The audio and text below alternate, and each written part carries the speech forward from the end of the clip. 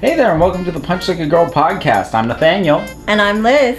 And this is the show where we take a look at any graphic novel or trade paperback collection featuring a female lead. And up this time, we have Nimona, which has quite a little bit of a history and some interesting credits to it. It started life as a webcomic, which it won one award for, was nominated for another award for. After it was collected in a book, it was nominated for more awards.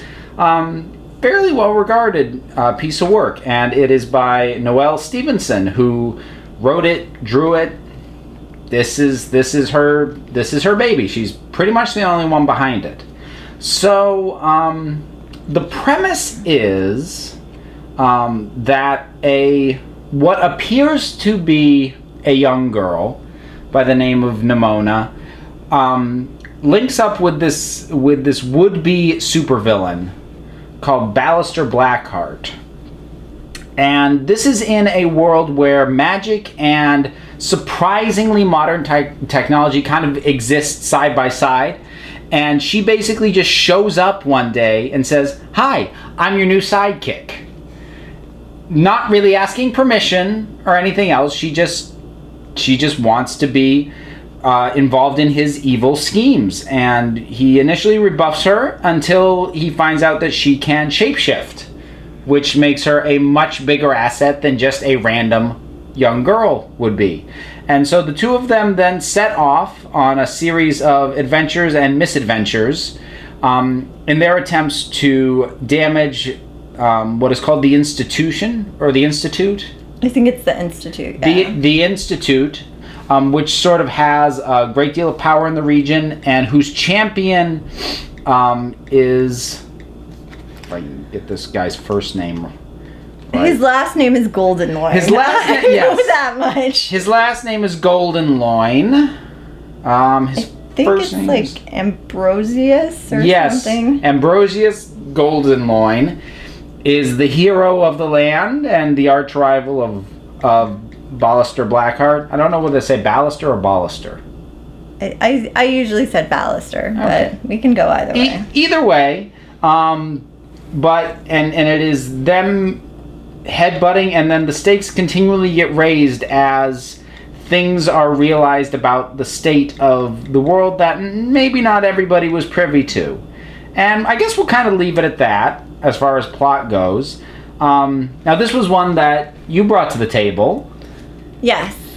So Nimona is one of the Dorothy Canfield Fisher nominees for 2016-2017. It was also examined for the Green Mountain Book Award nominee list. It didn't make that, but it did make the Dorothy Canfield Fisher list. It's been a National Book Award finalist as well.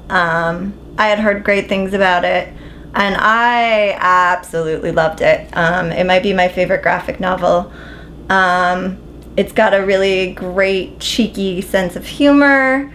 The characters are just great because, well, I love the central relationship and friendship that develops between Ballister and Nimona. It comes over time, and at first he's like, "I don't know what to do with you, you're getting in the way." And then he gets very protective of her. She also gets protective of him.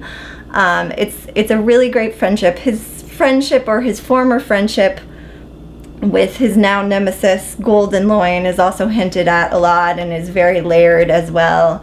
And I think this book does a great job of kind of questioning morals throughout, and who is evil, what is evil, who really is a good guy. I mean, it does it throughout. Should we question authority? So that's what I really loved about it. Nimona herself is a very layered character. She has almost like a gleeful playfulness about death at first, but that kind of underlies a lot of baggage and damage and like a rocky history she has. So, you know who she reminded me of? Did you ever see the movie Super? No. It was basically, it was an attempt to sort of deconstruct superheroes, it was kind of that what if somebody in real life put on a costume and tried to be a superhero, with probably the most realistic take on that what if this really happened version, which is this guy is really just a menace. But he acquires a sidekick partway through the movie, played by Ellen Page, who adopts the name Bolty. Yay, Ellen Page. But she is so into being his sidekick, and she's like aggressively violent and eager to really mete out a lot of damage. And Nimona reminded me of her a bit in spirit. That said, this book is appropriate for a younger age than the movie Super would. I'm not going to recommend that to the same audience. That said, I did like this. I liked this book a lot, and there's a lot to like about it. It did take me a little while to tune into its wavelength, though. For a couple of reasons. It took me a little while to wrap my head around sort of the rules of the world and exactly what technologies they have, because at this point, mixing technology with magic is not that outside the box. But sort of the first glimpses of quote-unquote technology we get seem kind of steampunkish.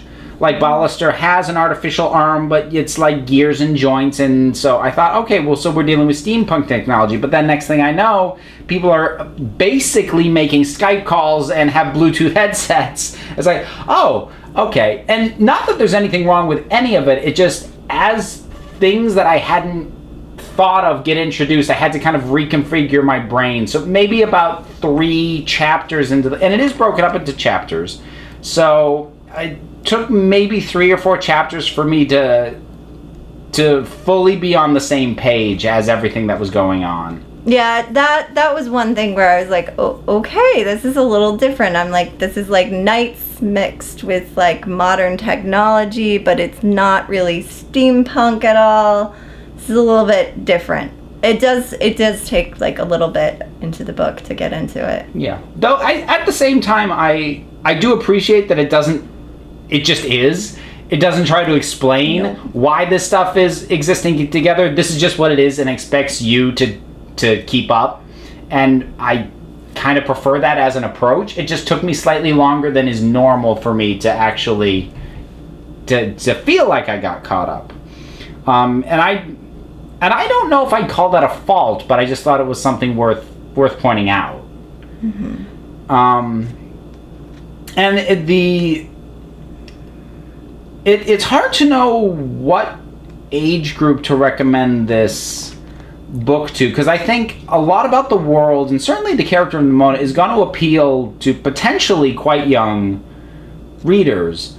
But the story gets a little dark later on. Yeah. But even in the early part, it was something that threw me off and took me a while to get into the swing of things. Nimona straight up kills a guard, like early on, like 10 pages into the book. Yeah. Like not ambiguous. She runs him through with a sword. So it's like, oh, okay. I thought this was gonna be, knockout gas and bonk on the head kind of. Oh, okay. No. So it is a little violent. I would say 5th grade and up. I think they recommended it even older for the Dorothy Canfield Fisher list, like 7th grade and up. But I think 5th graders could probably. I personally think 5th graders could handle it, but I wouldn't go much younger than that. No, I think that's probably a good.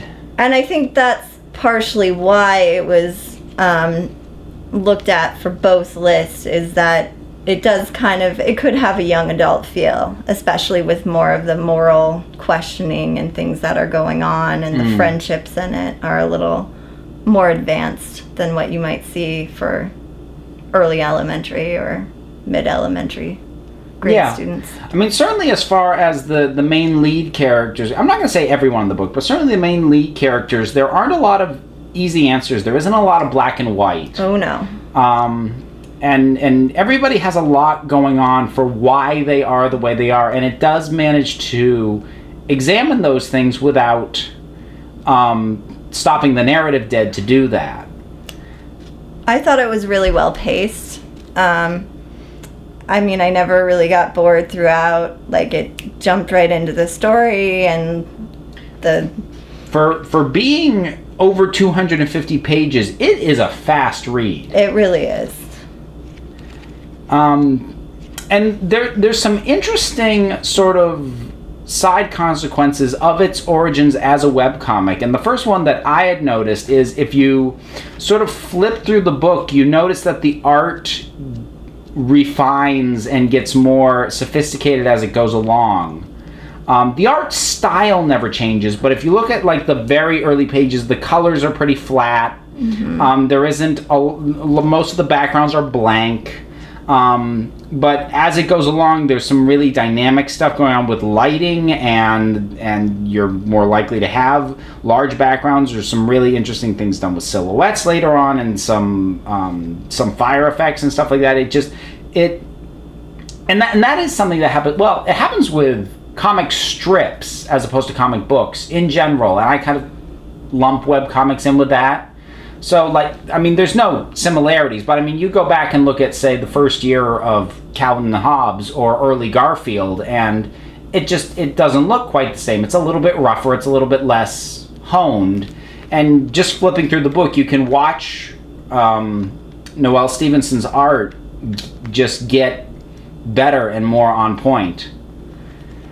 And it is quite funny. I think that's another thing that sort of comes from it being a webcomic that I think, I don't know, I looked into it. She was originally publishing these on her Tumblr page, a few pages at a time, which is probably why every few pages we get a punchline. Yep.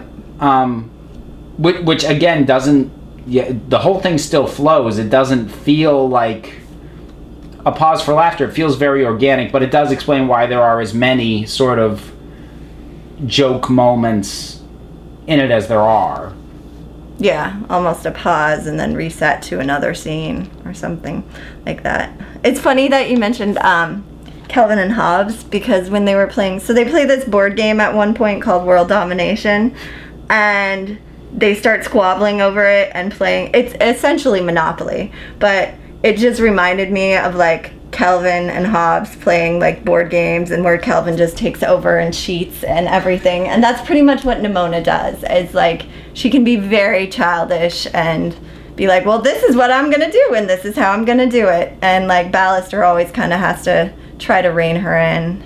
So I just really like their friendship and their relationship as it develops.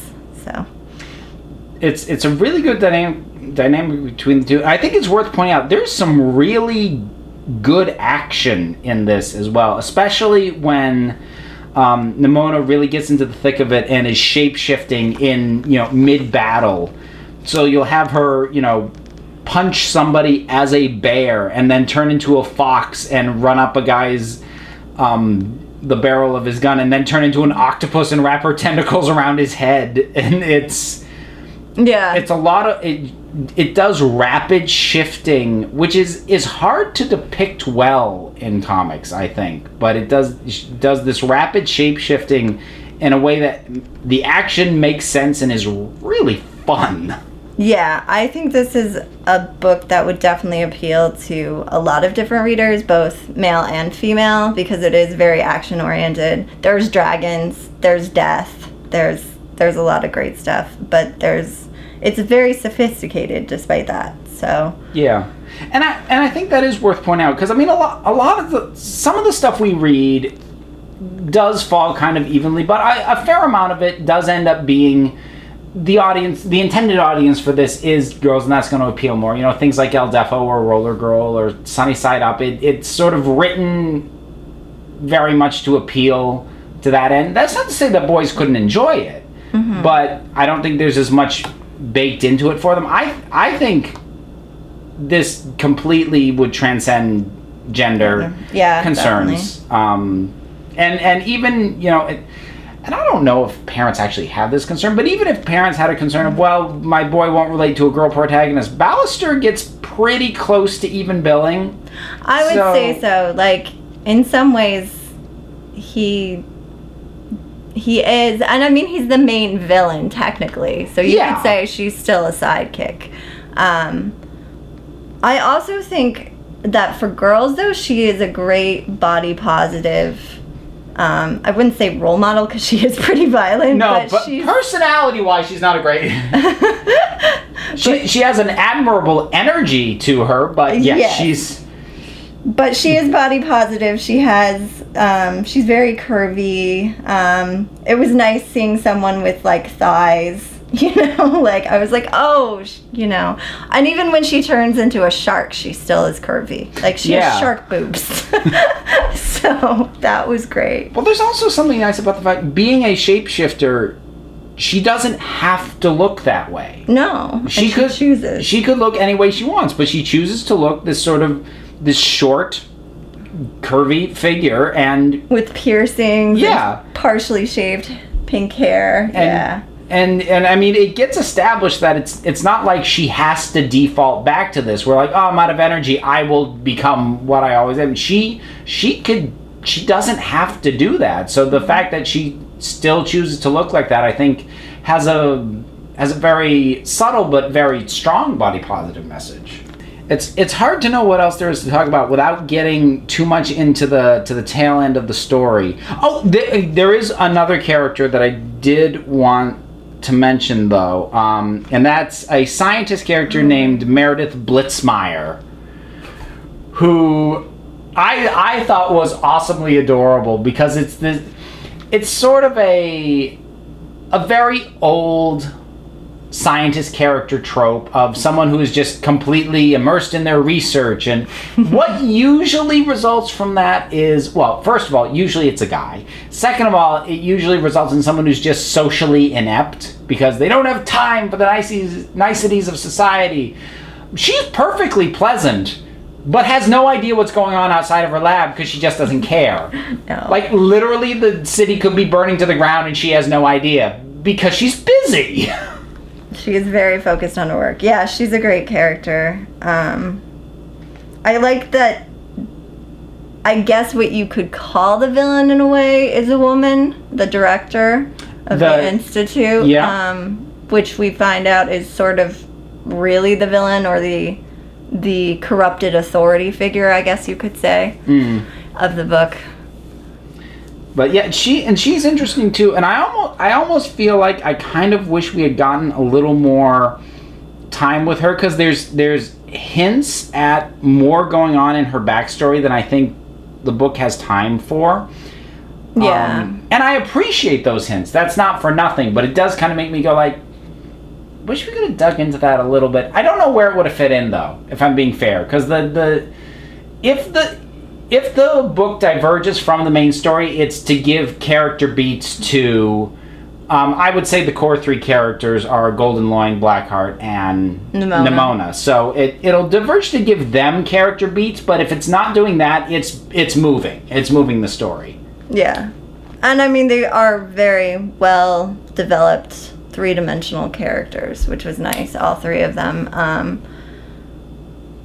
But yeah, I would have liked to know more about the scientist and about the director, and they have such rich characters, you want to kind of get to know them all, you know? I do, and there's a part of me that's kind of, like, as much as I like this, and as much as I kind of like that it's a completed story and it's closed off, I'm kind of like, is she gonna write more? I know, I want more. I kind of wish she would write more. I kind of want more. And it leaves the possibility that maybe, I don't know. There are places it could go, but at the same time, the story it was telling is certainly done. Yes. So it's not a ... to be continued thing, but there's certainly places it could go that are things worth telling. I wouldn't have to feel tacked on, but yeah, it's self-contained. Yes, it is. Story. Which actually reminds me, I found out I have no idea if any movement is being made on this, but 20th Century Fox Animation bought the movie rights to this. So, depending on when this episode releases, it may even be announced that it's something they're actually making. So, who knows? I would be interested to see what gets toned down. I really hope it doesn't. I had such fun with it.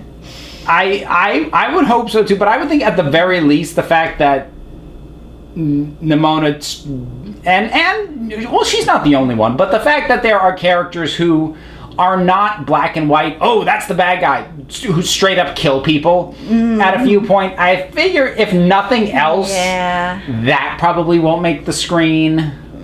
They'll probably make her feel a little more guilt. Well, they'll either do that or they'll do sort of the classic action animation for kids things, which is a punch, somebody falls, you assume they're knocked out, but we don't really talk about it. Yeah. Which could mean we could still see her beat the crap out of people as a bear. She just won't run anybody through with a sword. Probably. Yes. Gleeful destruction. That is her game. She loves what she does. There is no doubt about that. And again, that's one of the great dynamics between her and Ballister, who, again, without wanting to spoil anything, without getting too much into his backstory, is kind of a villain by default. Yeah. Just things have happened, and for what he wants out of the world, this is the role he has to take up. But she finds so much joy in this. She kind of brings him along for the ride a little bit and actually finding fun in the things that he was just doing because he felt he had to do them. Yeah. She definitely lightens him up a little bit and brings some well-needed joy and laughter into his life. Yes. So. Yes, absolutely. But I think Nimona, without question, gets a pretty hearty recommendation from both of us. Oh yeah, definitely. I mean, I loved it, so. And it's not the only thing Noelle Stevenson has done, which is part of the reason that I think she probably won't come back to this, because this actually launched her into doing quite a few things since then. She's done artwork for Marvel. She did The Runaways for a little while. She is the co-writer and the artist on Lumberjanes, which is something I'd like us to get to eventually. Mm-hmm. Who knows when? We have a lot of stuff that we do on our slate. We've got a really, really long list of potential stuff to eventually get to, so who knows if and when. But I'm really happy that this very obvious passion project not only did well in and of itself, but allowed her to launch a proper career. Guess that'll about wrap it up. Mm-hmm. So before we sign off, we've sort of decided how we're going to handle listener feedback. Any comments you want to leave on the Facebook page or the WordPress page, or hit us up on Twitter, we'll respond to, but in terms of on the show itself, we're not going to address that directly. What we will do, however, is we will read and respond to iTunes reviews, which are incredibly important, because the more of those we get, it ups the profile of the show and it makes it show up in searches and as recommendations and all that. And even though we only have one episode, we have 2 already. My goodness. So we're going to read those and just give our thanks to that. So what's the first one? This is by DS and RS. It's titled Strong Female Characters, and it's a 5-star review. Woo! Go us. Thank you very much.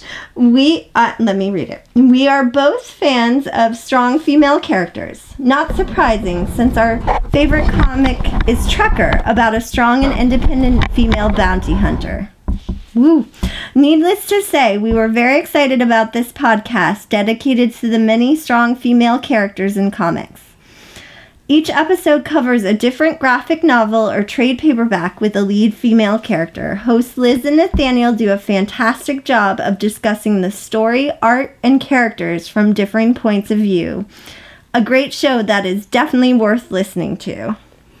Thank you so much. And DS and RS, who do have their own podcasts, including Trekker Talk, which they alluded to, which they also have Warlord Worlds and Xenozoic Xenophiles, and they are good people, and we definitely appreciate it. And Darren and Ruth, in case you were wondering, yes, we have put Trekker on the docket. No clue when we'll get to it, but it's on there. I'm very intrigued. I will try to make sure it happens sooner rather than later. But yeah, A bounty hunter. All right.